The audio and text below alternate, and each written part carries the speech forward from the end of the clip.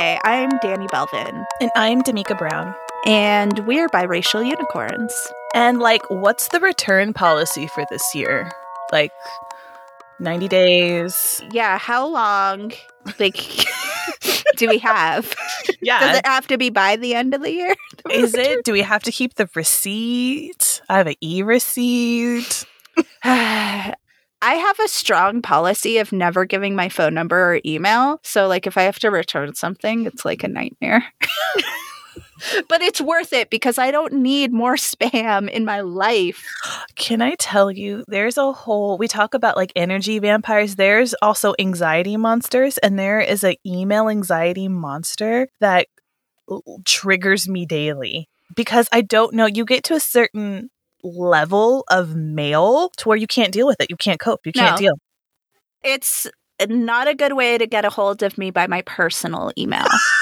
She is just putting it out there now. Yeah. I'm to be fair, I'm hard to get a hold of it in any way. But my personal email, I've literally found emails months later and then felt so bad because I never saw it. And it's really when I'm doing my biannual cleanup of all the shit that I have unread, the thousands of emails. I'm oh my God, someone sent me an email asking for a recommendation 4 months ago. Well, sorry. Oh my goodness. Please send it to my work email. I have so many. I also have, because I have multiple jobs, I have multiple emails, but I know when I sit down and check those emails, I'm in the headspace to deal with those sorts of emails. Whereas personal email is just a shitstorm of everything. I feel like you really dived in and exposed something very vulnerable. Personally, I'm very hard to get a hold of.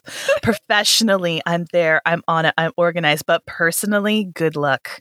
Yeah, no, it's true. It's very true. I feel it's very about how long do you feel you're personally hard to get a hold of? I just want to can we just sit in that a little bit? It all started I love it. I'm so here for it. Oh my goodness. Yeah. End of the year. I think that's a good idea. I kind of like you. I try to do a big push and then unsubscribe. They don't listen. They don't care. No. They've already sold your email to 10 other places. Like a piece of meat. Yeah. It's awful. It's dumb. I hate it.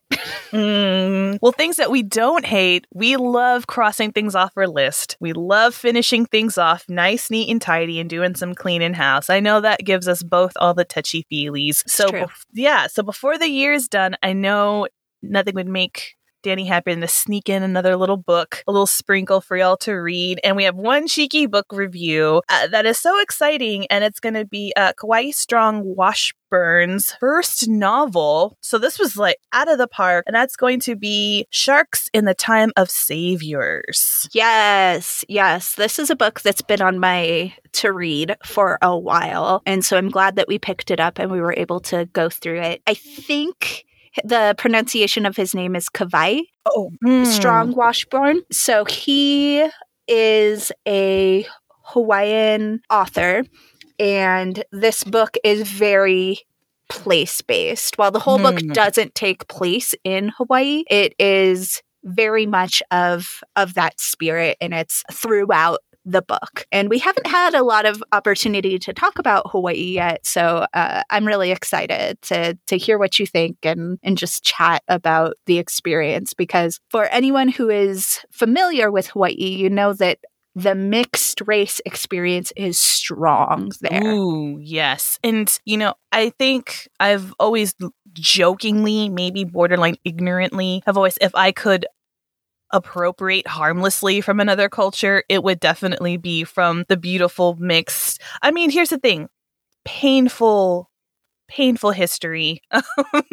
Not unmuch like slavery, the history within Hawaii, but just gorgeous culture. And this book just emphasized that love, admiration, the curiosity, the depth of the richness of their culture and tradition. And also it made me incredibly curious of how much more I still don't know, which is the joy of fiction in itself. So yes, very very, very exciting. So yeah, if you have not read the book, we love when unicorns read the book along with us so much. So if you want to pause this and go read it and then jump in, because we can never guarantee that there will not be spoilers.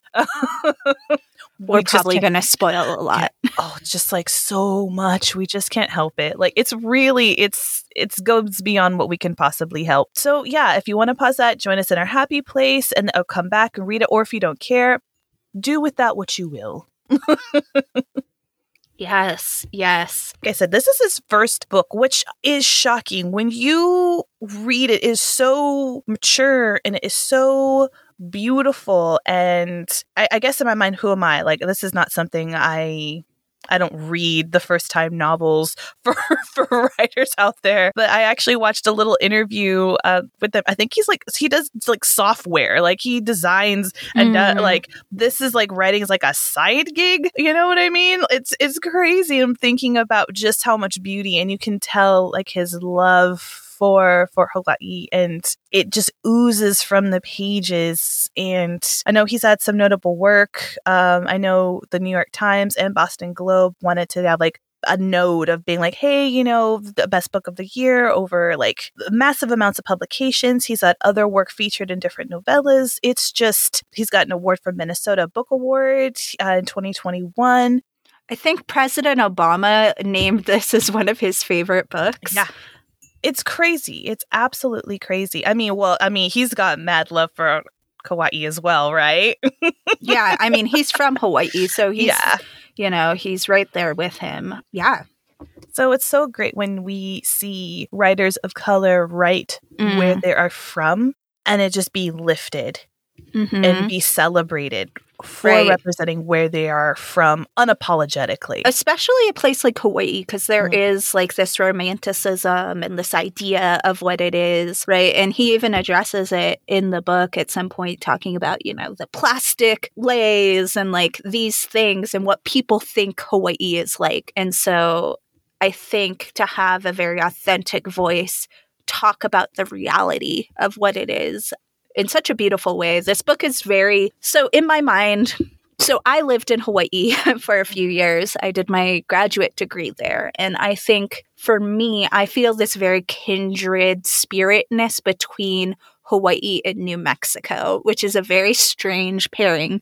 But it makes a lot of sense if you dig down and think about it. And the parallels always seem to come back, and each has their very unique, specific culture. But I always felt like seen in a way and accepted in a way in Hawaii where I haven't other places. And to see it in writing, like just like the first couple pages like took me back there like I wouldn't believe. And then just his use of language throughout is so beautiful, and the way he just like sprinkles in a lot of the ways people talk and the vocabulary, and doesn't like do any sort of explanatory commas and just lets it be. And I was really curious, Damika, how that was for you, because I was like, oh, I know all these words and I haven't thought about them, and it like brings me back, right? Like seeing Hanabara days and like Mauna and like keiki and aina and all these words that were like such a part of my day-to-day life for so long and that I don't say anymore. But I know they aren't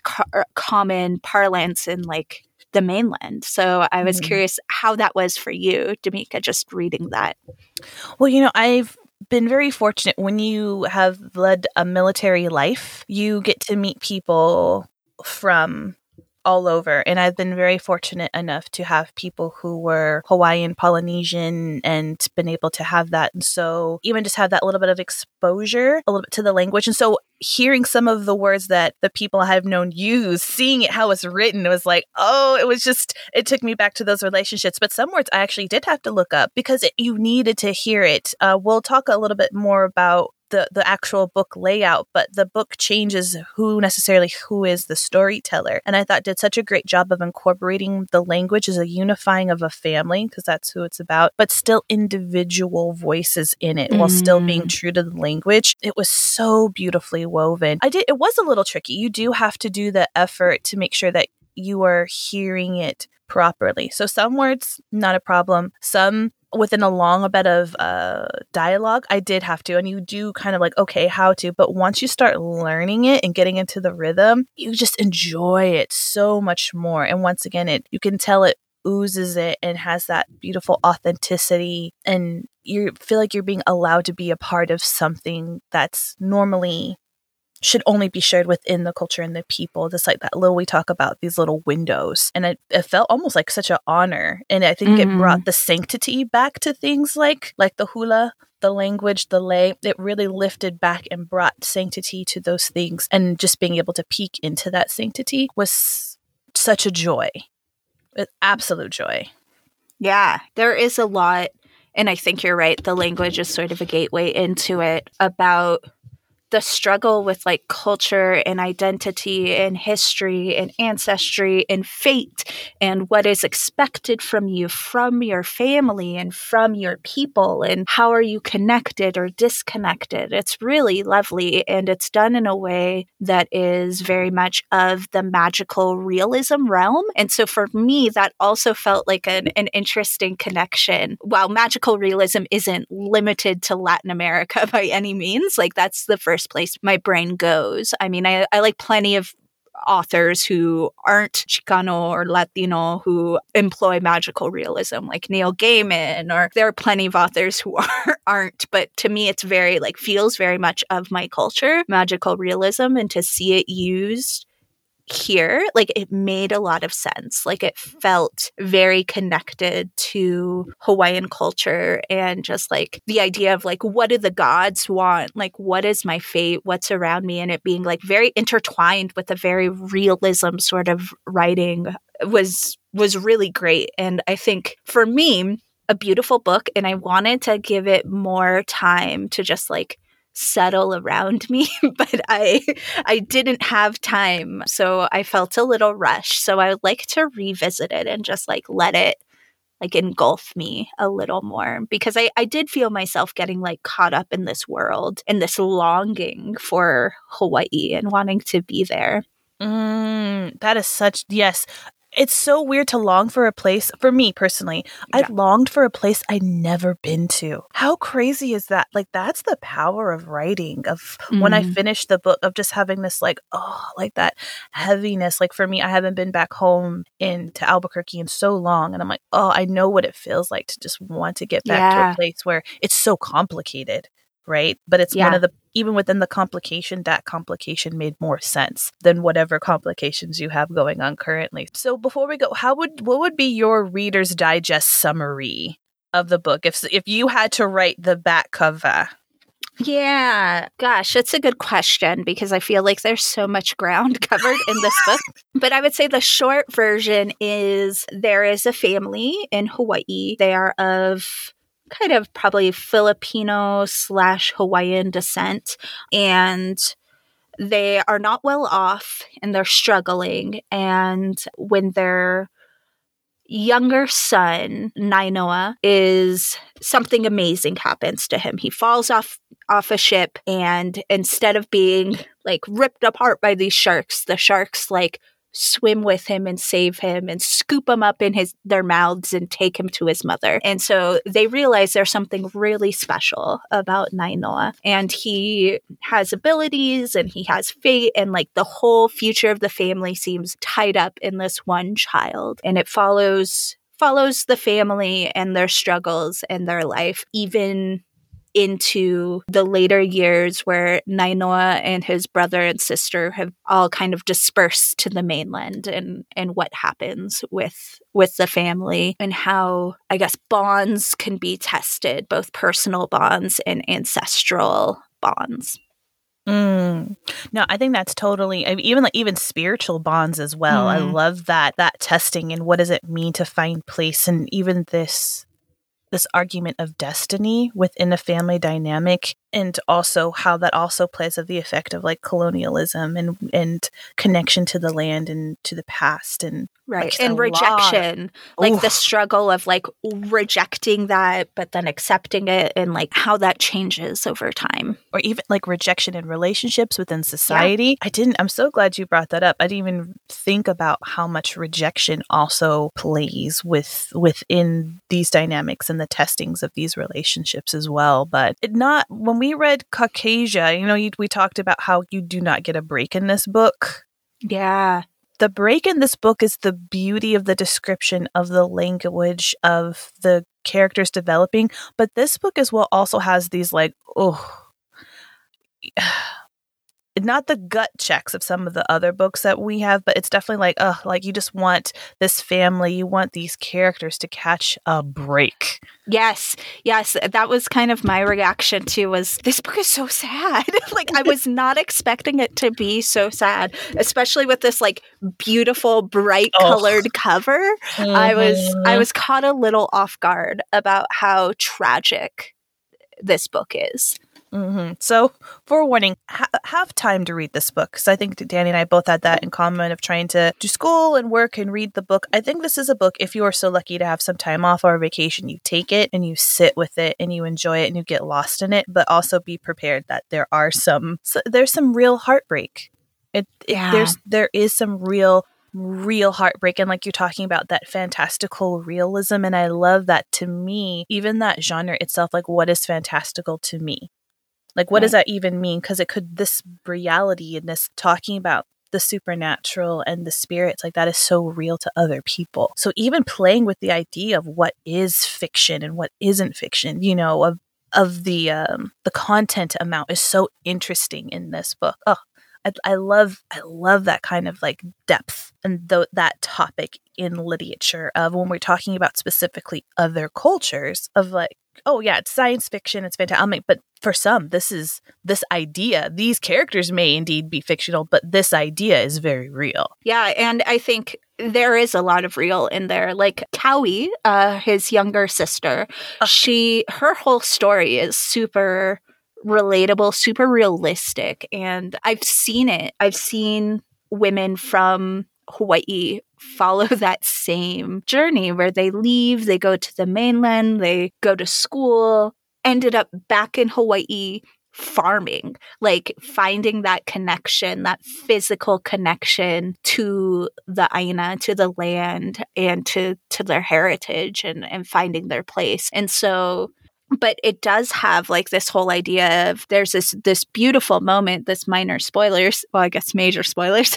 towards the end of the book between her and her mother, where they are very, very connected to the spirits and to their heritage. And just this song comes out in the ukulele and she dances hula to it. And they've like had no plan of this happening, and it just happened. It was just like this connection, and it was a very spiritual awakening moment for both of them. And so I think while this book is very sad at times and is a lot of like, you want that relief, like it's realistic in the sense that there is not necessarily like a happy, neat ending. There are very beautiful and touching and happy moments throughout.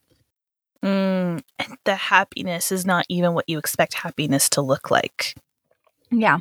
And I love that it challenges what that looks like very much. So do you have any highlights, lowlights that you kind of want to share? Do you think that's too much? I mean, this is too much. Well, what do you have in mind? Just for me, I love the idea of when we talk about doing fiction literature in order to help people have that cultural compensation.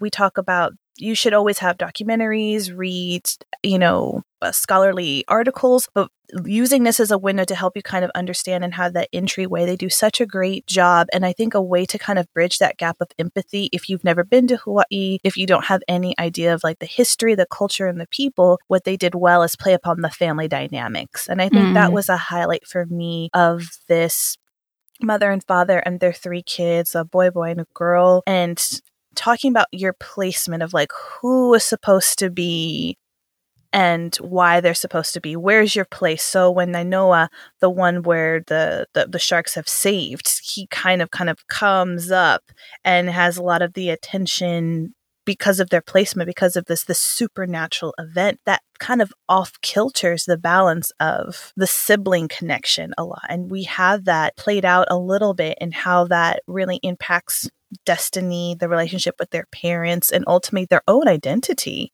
is really challenged by finding your place within your own immediate family. And I think that's something that we can all very much relate to. Yes. And along those lines, I think it highlights how different children, siblings, can have a different experience growing up. And I know this is something that you and I have touched on a little bit on the show, but we both feel like we've had different experiences than our siblings growing up in the same family. And so I think this does a really great job of highlighting that.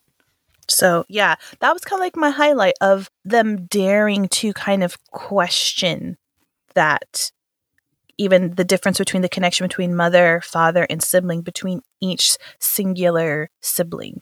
Yes. Even they all grew up in the same, all struggling, all from the same place. But yet, even when they're scattering, it's like they still can't get away from who they were and who they are, but very, very much had different experience. And you can tell that imprint because of how it impacted them as adults. Yeah, I thought it was interesting that Dean, the oldest, and Cowie, the youngest, both had like almost mirror images of the same experience, where they both just kind of assumed that the parents like favored the other two over themselves. For different reasons. And they were all very good, especially those two in particular, at seeing each other's strengths, but not able to see their own. And so it's in many ways very heartbreaking, because it's that feeling you get when you watch a movie or read a book where you're like, if people would just communicate with each other, if people would just talk to each other, everything would be better. But like, that's life, isn't it? So the story, each chapter flips in between the mother and the children, which is so interesting. And the father. Oh, at the end. Yeah. So also like that. So I was craving Augie. I was craving his point of view. And I honestly, because I didn't want to cheat, I'm like, am I not going to get it at all? And I thought, I've got to discuss this. And at the end, we finally hear his words, his language, his voice. Girl. Girl, I absolutely love that flip and that shift, but you're constantly getting the story from this different viewpoint. And I had the same thing of just like, but they don't know that. You should just tell them. But we should know how complicated family dynamics are and how difficult it is. And just knowing that if you all just kind of came back together, so many things would be solved. And it's never that easy. It's never that easy with family. Yeah. So. And what I loved about this book, too, it's very much about the BIPOC experience and specifically the Hawaiian experience. But I think it's about that without being like, it is overtly about it, but it's never like, we're telling you this story about these people. You know, like sometimes those sorts of stories feel very like they're hitting you over the head with it instead of just showing you it. And I felt like this did a great job of just showing their cultural, their racial experiences without hitting you over the head with it. And you see a shifted tone as they go to the mainland because of being in a culture that's more removed from their own, and then also people's expectations of them shifting because of that, because they're being othered. Whereas in Hawaii, they were othered, but for a different reason that wasn't tied up in their racial identity. Ooh, that's so good. There is a part in the book, I don't feel is too major, where Dean, he is incredibly gifted basketball wise. He's the eldest. There's a part where he goes to college in Spokane, right? So of course he's surrounded. He is the other, right? Even though there's a good influx within that, it's still not the main culture. And he talks about how there was a Hawaiian night, right, at the school, and the fake leis and the tacky Hawaiian shirts. But even through the tackiness and the fakeness, he still was able to have like this sense and reminder of where he was from. And it helped him. It connected him a little bit. Even it was out of like spite of showing them what real Hawaii was like. And I thought that was so beautiful, and how we really underestimate these things that ground us. And I think I've talked about that within Black culture is very difficult because American Black culture, we don't know necessarily where we come from. Some of us could have come from the Caribbean. Some of us could have come from Nigeria. Some could have come from Ghana. Like we don't, a lot of us just don't have that where we know. And so we have Black people from Texas who are way different from Black people from Atlanta or Mississippi or from the Pacific Northwest. And I find that we have a hard time finding unifying, grounding things to kind of ground us for where we are from. And I think that kind of is reflected within sometimes of things of like colorism and sexism that we find within our own community. And reading the book of how something is a fake as this fake Hawaiian night was still like these things that can kind of unify him even being further away from home. I found myself, like, if I'm being completely honest, just like slightly like jealous of that, of like, oh man, like hearing that a little bit, as once again, that goes so much to the writing of how like you said, of that showing of it, of that pride and how deep it runs. It's like, oh man, I'm low-key a little jealous of that. How bizarre is that? I mean, like I said, that's just good writing, but I thought it was so beautifully, once again, shown, not over the head. It is interesting because, you know, racial dynamics are different in Hawaii than they are in the mainland. And I think there is very much, I don't want to say like a melting pot mentality, but more of one than here. And there more acceptance, particularly within the mixing of like Hawaiian and Polynesian and various East Asian and Southeast Asian cultures in one place. And even, you know, haole, like white people mixing into that a little bit. And so to see their processing of being thrown into a more white dominant culture of the mainland is interesting, because I think you even get that perspective that we don't really get in books. Whereas like oftentimes if it's a BIPOC story, there is this like, white people are this, like, you know, and I am this. And that wasn't how it felt. It was like, you know, a lot more like, I don't want to say gentle, but like woven in, like things like the parents commenting, are you wearing your shoes in the house now like a haole? Or like, you know, my roommate smells like cheese, or like, you know, these little things. And I think that perspective is nice. And even with Dean, I think it was Dean, where people asked him what he was and like he didn't know how to answer it because it wasn't a question he really got before. And they proceed to be like, well, you look black, but not black, but like your skin's dark. But definitely a kind of Asian. Yeah. And he's like, I guess I'm Filipino. Is that what you want? And so I thought that was really interesting because I think I've mentioned this on the show before, but in Hawaii was like the only place I've lived where people did not ask me what I was. Like they just accepted me as ethnically ambiguous and assumed I was like Hapa or something. And so I don't think that's a question that you really get asked in Hawaii to the same extent you get asked here. That is so good. I following all the characters, I love the women characters in here when we talk about like literature or art or something creative. I really respect how the author portrayed the women characters in the book. I thought like Kaui's character I found really gripping and like you said, very real. Like even I don't necessarily know the follow through of someone who had that cottage experience, like where Dean was very athletically inclined and gifted. Kaui's character was very intelligent, like ridiculously and hardworking. It wasn't just like, oh, easy, like very driven, organized. I guess driven. Now I've said it twice, but it's do you know what I mean? Like, and in a male-dominated field, like she goes to school to be an engineer, and wow, we're not engineers. My sister is an engineer, and to hear the way that Kaui talks about it is very similar to the way my sister talks about it, being in those male-dominated spaces, and then being a woman of color, and like having to draw your strong boundaries and claim your place. And so I think by necessity, she had to be a strong person. But we saw it from the time she was a child, wanting to, you know, like stand up and fight. And she's always, not only is she incredibly intelligent, incredibly driven, but she's very strong and rooted and sure of taking what she wants. And so then as the story progresses and she struggles a little more with that, we really feel for her because we see, you know, the cracks in the veneer. Mm-hmm. And that is so incredibly relatable. So when you doubt yourself, even the ground that you are standing on, and you're right, that does add to the pain, and you feel for that. But I think it's so interesting. It's this particular character that's very, very sure and grabs what they want, has this engineering mind, is the one who goes back to the island and tills the land and reclaims it and has these connections, both very physical and spiritual, back with the land. And I thought it was one of those things of, I'm so glad I didn't see that coming. I love that I didn't see that coming. For the story, for her character, for those who are reading, it was just so beautifully done. Yeah. Yeah.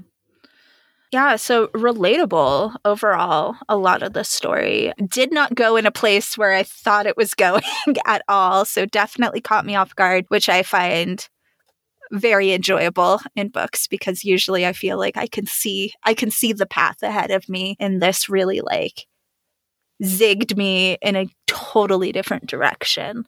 I don't like that nearly as much. No, I love hate it. I love that. I'm like, in my mind, I thought it was going one way, and it did not do that. Yeah. But you do. I mean, of course, I love that. But part of me is like, no, I need the comforting of know that I was right. But I was completely and utterly beautifully wrong, and that is challenging, even up to the end. Like, to me, I'm like, I love hate at the end.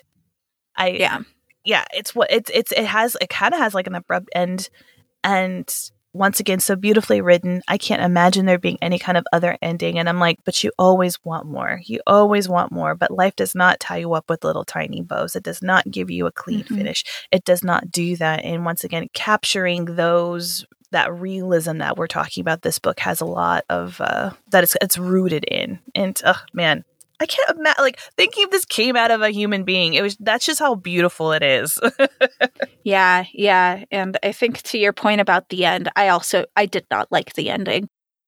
But I do think that while it was not like a neat, wrapped up ending, there was a sense of both closure, like the story ran its course and it's done, but also this idea that, things are continuing, the characters live on, but not in a way where it's like, I need to read the sequel, which I hate. I hate when books stay open-ended like that for a sequel. So I love that it was very self-contained, even though I did not like where it went. But yeah, I would definitely recommend this book, especially if you're just looking for a nice piece of literary fiction to sit with. Like, this is a good one. And I think for those of us who are mixed race, it's a really powerful story, and there's a lot to relate to with it. And I think it is very much about the search for culture and identity, even when you grow up within it. So I think, to that sense, for those of us, like, you and I have talked about this a lot, but I have, one part of my identity that I like grew up in the culture, feel very connected to it, feel good about that. And I have another part of my identity I did not grow up in with the same immersion. And so, like, I have that search for identity, and I feel like this book satisfies both parts of me. And so I think unicorns out there would really like it too. And just good for people to learn more about Hawaii, the occupied lands that we call the state of Hawaii, and a little bit about the culture there. It's more than hula dancing, how you think it is, and exactly leis and luau's, how you think they are. It's so much more. It is. And this book should be really used as a springboard. Like, I would recommend it, and all with hopes that, once again, you use this fiction as a springboard into learning a little bit more about how it became a state. Like I said, what is the sanctity that is the hula, about the ukulele? Like, what is a little bit more behind that to really kind of start really feeding that hunger, spark that interest. And that's what's so beautiful about what fiction can do on our journey. So for those unicorns, this book sees you, right? Like, you see the characters and they see you. And I think, like Danny said, it's very fulfilling in that manner, and helps, I think, connect BIPOC together of like, wow, what can we do to support and encourage and to amplify another Indigenous people group that have had persecution? Because you hear the effects of colonization in, once again, not beating over the head, but how that has really put the trajectory of the family in a different course to where they had a hard time on the island. You're like, wow, what is the actual history behind that? And really go into it. Don't be afraid once the book is done to dive a little bit deeper, especially for those who want to be co-conspirators as well. When we talk about the work, this is once again an example of the work. Take this beautiful piece of fiction and read about the author, read about where they're from, why and what was so culturally significant, and let that be a good starting place for it.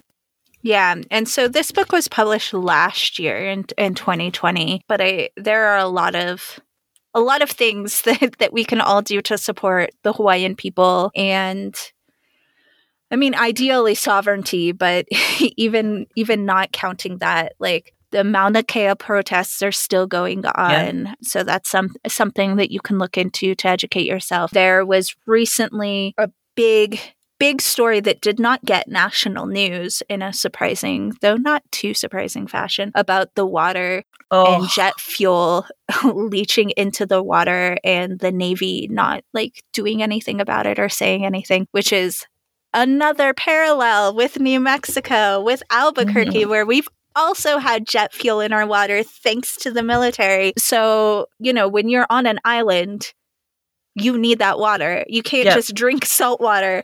Mm-hmm. So there are a lot of ways that you can reach out and support, and petitions to sign and money to donate, and ways to even amplify these stories into getting a broader reach out into the world. Because if we leave it to the media, the only thing the media says about Hawaii is how it's a great place to visit.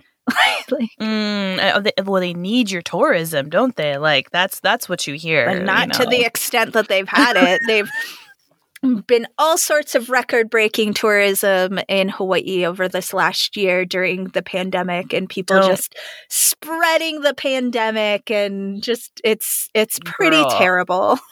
Girl, and that's what I'm talking about, like reading this book over this year and hearing about what's been going on with the tainted water, how they move the military families, but they won't stop, and they continue, and like you said, the protest and fighting for sacred land, and what they've been doing in our long torrid relationship with them. It's girl. And then but this is what you hear. They're suffering because the tourism, but because they've made their infrastructure so reliant on it, right? But taking by all the good, the best parts of land, of putting in the infrastructure, building upon it, and making it there. So yes, there is some truth to it, but making it seem like, no, you're doing it a favor. You need to go there, even though we're talking about like the girl. Don't even like. The amount of condos and apartments that are owned by people who don't actually live there and just like Airbnb them out, or just like some like vacation there, winter vacation there, is like disgusting. And it's so expensive. Like there's a joke within the book of like, the cost of living in paradise, and the amount of times I heard that when I lived there. I straight up, we lived in a studio apartment, and our rent was more than twice our mortgage on a house in Albuquerque. So yeah, it's out of hand, and it's, who are the people who are really suffering from this? It's the people native to there, the locals who can't hardly afford to live there. And they do touch on this, and that is a theme of why the kids even going to the mainland. It's seeing how that all interconnects. Once again, that should be the springboard. That's not the fiction part of the book. That part is real, and read into that, and even if it is like what Danny's saying, just further pushing those stories, so that way that is what gets the attention, so there can be further aid, understanding, and education. Yeah.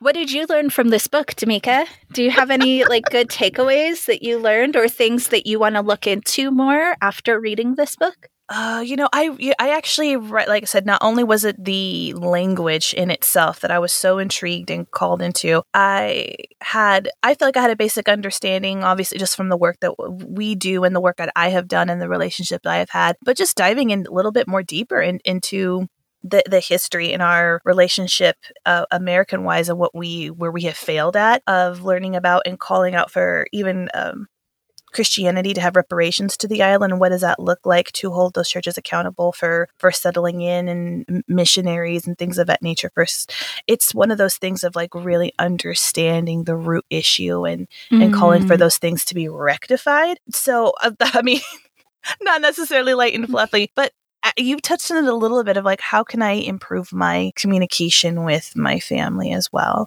And how can I, one of the more beautiful parts is just the mother and the daughter. They're, like I said, they're dynamic a little bit. You know, I'm a mother, I have a daughter, and and just talking about how can I make sure I try to see my child as much as possible, not them as my child, but see them for who they are as she continues to grow. And I think it's kind of always keeping that framework of who they are and how they want to be seen and how I'm communicating that, and also being open to hear about her and her life. Like, it's just, it's always good to have those reminders of making sure I don't always kind of view her as just my child, but as this person who's evolving and growing and who needs to be seen, and how she wants to be seen is going to evolve and change as she gets older. So it was not a cautionary tale. It was just very much like, keep you on your toes. So yeah, it's really good. What about you? Yeah, I would echo the importance of family and connection and communication there. I think along those lines, it, for me, like, reminded me a lot of like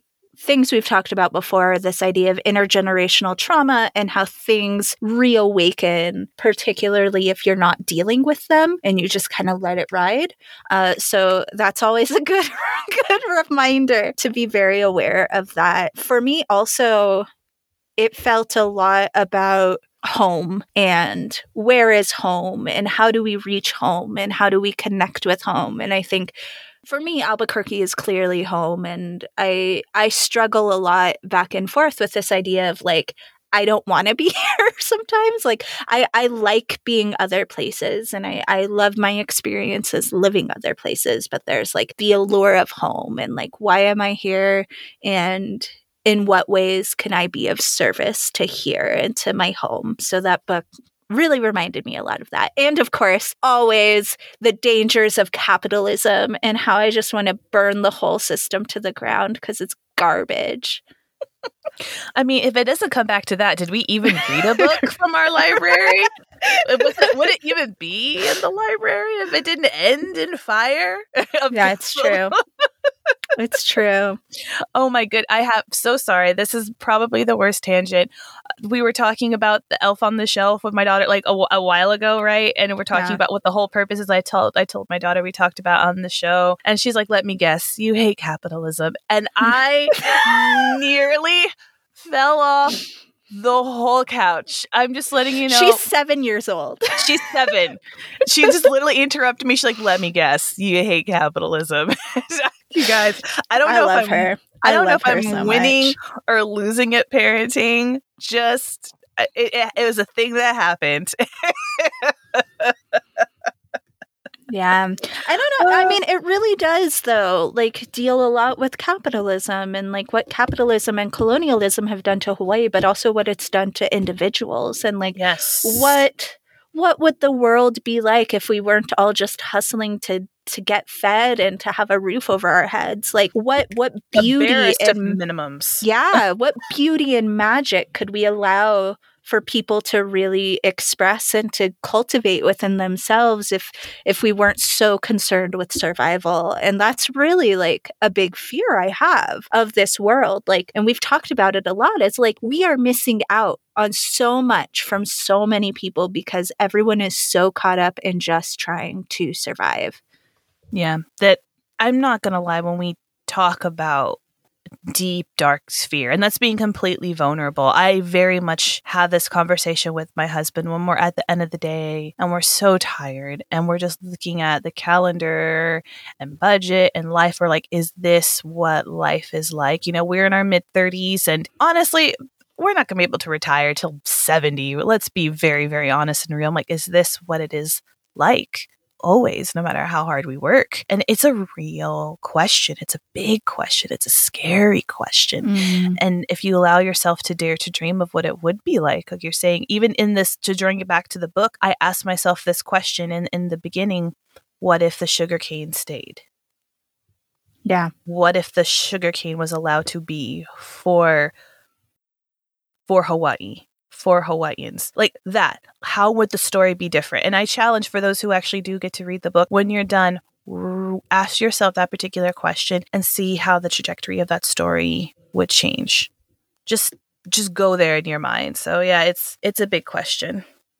Yeah, it's sugarcane is like a huge topic when it comes to Hawaii, right? And I think so much caught up in that, and you're absolutely right to say it's about capitalism and it's about colonization, and it's also directly related to Hawaii becoming a state and the cost of having Americans who are required to be paid far too little, but required to be paid a certain amount, right? That has caused this industry to shrink to literally like one mill in Hawaii, one sugar mill.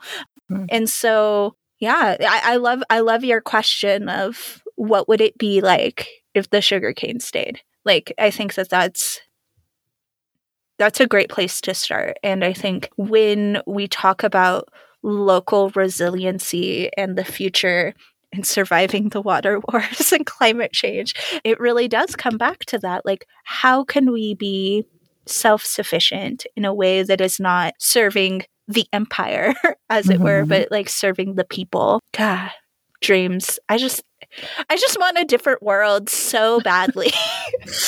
Girl, we didn't even have, like, even just bringing up like being in Albuquerque but not wanting to be there but being there, like, talk about like that was so real in the book, and feeling that tug. Like, literally had this conversation the other day of just like, so where the hell is even home? Right. For me, for a mixed person in this world. So we should just do a whole episode about home. Like, we should just the concept of this home, the other 4-letter word. Yes, I love that. I would love to put out the call to anyone listening to write us or send us a voicemail.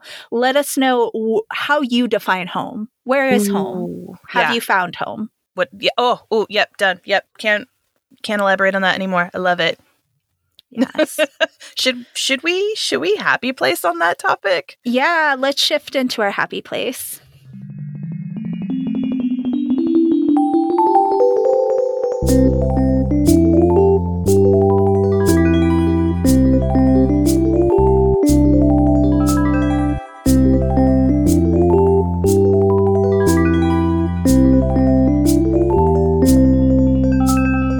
Okay, D'Amica, what's making you happy this week? So it's a 2-for-1. You guys get a confessional and a happy place. Yes. So I have literally been singing since I was 5. It's a thing. Not good at it because I don't get paid for it, but it's a thing I do. Okay, I'm going to stop you right there. Oh my goodness. I've known this girl to sing like our entire lives together, and she is amazing. She has a beautiful voice, so I don't know what she's talking about. Continue. My bank account's like, that's nice. Capitalism. Fuck that capitalist mentality. Girl, and when you know what? And when she's right, y'all, she's right. Let me guess. Let me guess. So anyway, I have never karaoke'd. Really? I have never karaoke'd. I have never ever karaoke'd. I have, if I'm not in a character, I have horrific stage fright. I can't. I'm absolutely terrified. Like, I'm just awful at auditions because it is paralyzing, and that really sucks if you're a theater person. It does happen. People who have stage fright or don't like public speaking are in the arts. It's not a great place, but it's my reality. With that, my mom, I love my mother. She, as an early Christmas gift, I don't know to whom, I think the family, got us a karaoke machine. I will take a picture. I will send it. And I was like, first of all, I don't even know where I'm going to put it. It's a pretty decent sized speaker with rolly wheels on it. And when I saw it, I was like, what is mother, why?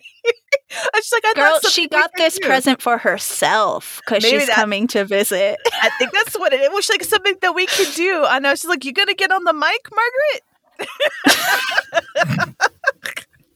I love it. I saw it and I was just like, what do you think her first song's gonna be? I'm hoping something by what's his name? Neil Diamond. I hope she's just gonna take just something real authentically, or the Commodores, just like some classic mom music. I love it. Or something from the soundtrack from the original Camelot. Like just something very authentically amazing. my mother. But it's supposed to, you're right, like just to do something when we're all together when come to visit. But my daughter was so excited to test it out that she now remember, also 7, right? She was like, Frozen, you can do this, or Disney or whatever. She wanted to sing an Adele song.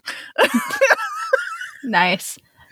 So hearing my daughter sing "Hello, it's me." Yeah, you're feeling some kind of way. So seeing, like, experimenting with karaoke is like my happy place. I look forward to getting over my fear. I don't know if I'll ever do it out in the real world, but it's just fun to do with your family and have a really, really good time. And for someone who is inherently bad at lyrics, it is also a learning opportunity. So. Oh, you're one of those, huh? Oh yeah, no, music first. Ask anyone who's had to like properly study music. The lyrics don't matter. Every choir teacher I've ever had, they don't know the lyrics. They know the music, but they don't know the lyrics. Mm-hmm. So now that we know way too much about me, what about you? But we're not going away yet. No. So what's your song, D'Amica? Oh, if it was so. If I just put on the mic, ooh, it might have to be. You know what? I might have to do some Lauryn Hill, "Strumming My Pain." Oh, that's a good one. Yeah, that one. I think that one would be it would be fun because it's like there's some talky, there's some singing. It's not so hard to sing, and it's just fun. It's a feel good one, and I think it's very like gives me all the 90s vibes that I need. Yeah. Do you karaoke? I'm into like a karaoke box. I'm into like the Asian style karaoke rooms. Yeah. I'm not into like a bar karaoke situation. I'm like, this is the way karaoke that the Japanese intended it in a private room. Let's do it this way, please. In its purest form. In its purest form. Yeah. Do you have so did you? Oh, I've done it lots of times. Lots and lots of times, yeah. Oh, so what's your go-to song? I mean, you gotta be super basic. Gotta go with some Oasis, Wonderwall. It's like the most basic karaoke song. I also loved, when I was in Japan, busting out some like Japanese songs. So I would like to do like Sobakasu by Judy and Mary. No one knows what I'm talking about right now. But think like the Japanese No Doubt, essentially. And people would always be like, "Oh, Danny, your Japanese is so good." And I'm like, it's a song. Perfection. I have a new desire in my life. I don't know how we're going to make this happen, but we need to make this happen where we're together and this happens. So that's all I really want for the new year. Yeah. Really. Yeah. But yeah, I mean, I'm into it. I'm a terrible singer. But honestly, I've only heard your faintest singings. And the thing is, like, if this is indeed true, then you know what? You can't be good at everything because it's annoying. I doubt that's true. But if it is, then that's good. You're human. It makes me feel better about myself. It's just particularly painful in a family full of singers. But it's okay. Does your family sing? Everyone sings. Yeah, everyone sings. Everyone's in like church choir, or like sings opera, or like sings in a mariachi band, or like. Oh, I can't tell you how like I just miss mariachi. Anyway. What's making you happy? I'm going to go with, I know we just talked about a whole book, but I'm going to go with another book. So I have this book and I brought it so that I would remember the author's name. It's this book called Around the World in 80 Trees. And it's by Jonathan Drori. And it is this lovely, beautiful book. It is literally a book about 80 different trees from around the world. So it has different short like essays about 80 different trees, and then it has these like really beautiful illustrations that go with stunning. Each. Yeah, so I've been just pacing it out. Hopefully, I think I'll be on track to finish right before the new year, just reading a couple of trees a day. So, yeah. It's a great book, and I found out he has another book that's Around the World in 80 Plants. So I think I'm going to pick that one up next and check it out. Oh gosh, I hope he does mushrooms. I would love that book. Yeah, it's really a lot of fun. It talks about the history. This super nerdy. It talks about the history and like different like cool things about all these trees and different uses and different places where they've become popular. And I feel a special kindredness with things about trees. And I don't know if you know this, D'Amica. Like everyone knows that Albuquerque is named for the Duke of Albuquerque from Spain, Albuquerque. But I don't think a lot of people realize that Albuquerque is actually from a white oak tree. So it's Albus kirkii, I think. And it's just like also pulled from the Latin or pulled from the Arabic in that region in Spain. The white oak is very important because this is so nerdy, going way too deep. I love it. No, don't cut it out. And this isn't in the book. This is just tree knowledge I already had. The white oak in Western Spain is very important because it produces this very particular acorn, and then the pigs eat the acorn, and then these pigs are the very famous pork from that region. And so that's where Albuquerque comes from because it's named for those trees. So I love trees. Trees are great. More trees. More trees. Into it. Absolutely into it. What's your favorite tree? Weeping willow. I love that. I really want to get a weeping willow tattoo. Oh my God. Don't. We used to have a weeping willow in our front yard and it died. It broke my heart. Oh no. Yeah. Albuquerque is not a good place for a weeping willow tree. They're not. But England, I was really very spoiled by the amount of weeping willows that we had. So very, very spoiled. But I think those are solidly good, happy places. I think if anyone wants to start a petition for Danny to get a job writing questions for Jeopardy, it is. Yeah. It's if you want to start that'd be great. It's all in there, and I'm packing it full of a whole bunch of tree information. So look out, Jeopardy! Category is trees. If it's got wood, it's Danny. It's Oh, this is just the happy place I needed. It's perfect. I didn't even know I needed it, but it's absolutely wonderful. Yes. Well, we better wrap it up. All right. So you can follow us on social media. We're on Instagram and Facebook at Biracial Unicorns. We're on Twitter at Biracial Magic. You can also send us an email the old-fashioned way, biracialunicorns@gmail.com. If you need to revisit any of this information, it's all in our show notes, as is our voicemail number, which I never remember to say because I could never remember it off the top of my head. But please take a look at our show notes. We would love to get voicemails. If we get a voicemail from you, maybe we'll play it on the show. And just a reminder, we'd love to hear your thoughts on home. And if you've gotten home, what is home? How do we get home? Yes, I love this. Well, here we cannot conjure all this magic on our own, so we want to give a huge shout out to Dahlia Pop Art, who sent our very iconic Biracial Unicorns photo. Please go to Instagram at Dahlia Pop Art and check out her stuff. Huge also shout out to Joseph Scott for making our wonderful intro and outro music. Please also follow him on Instagram. I should put his TikTok on here because he comes out with some bops that I'm into. Way more talented, skilled, and brave, honestly, than me. I also you guys need to do a duet. Yeah, and embarrass myself? I'm sorry. legitimately one of the best singers that I have ever known. And it's, once again, also, I keep surrounding myself with very annoying Virgo and Virgo adjacent people who are very talented and gross. Another also talented gross person is Jessie Smith of So Smith Photography, who's done some of our in-person photos together.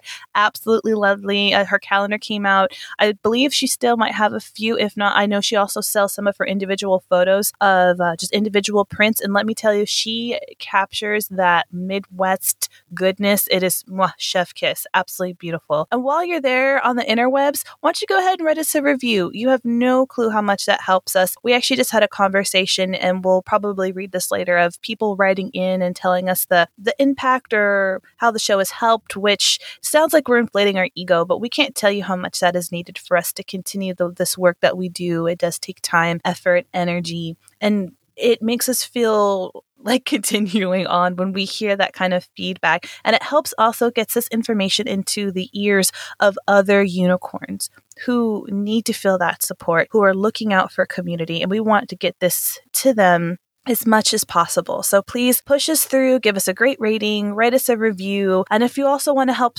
financially support us to literally store our stuff where it needs to be stored and keeping the lights on, as it were, we would very much appreciate it. You can buy us a cup of coffee. And once again, all that information is linked in our show notes. So yeah, would appreciate it. Yes. All right. As we head out here, this is our last episode of 2021. Yeah. Damika, what are some things you're looking forward to? Very quickly. We don't have to make it a whole thing. But just name one thing you're looking forward to in 2022. More cooking. I want to try some new recipes. The more the book we just read has actually inspired me to look up some traditional Hawaiian recipes and try them out. And I think you can learn a lot about a culture by the food they eat. So yes, of course it would be food related. So yeah, more food. What about you? I asked the question and had nothing prepared. I could not believe you even brought that up. I was like, well, we're not prepared. I am looking forward to connecting with some people in person, which I haven't done a lot of, but I hopefully, fucking COVID willing, be able to do more of in 2022. Wow. Look at you. Look at us growing as people. That growth. I mean, I didn't say like a lot. I just said some. No, some is still a lot for you. Some is more than what we're used to from Danny. It's true. It's true. All right, y'all. We will be back next week with a mini-sode and in 2 weeks with another full episode. Mm-hmm. Peace. Out.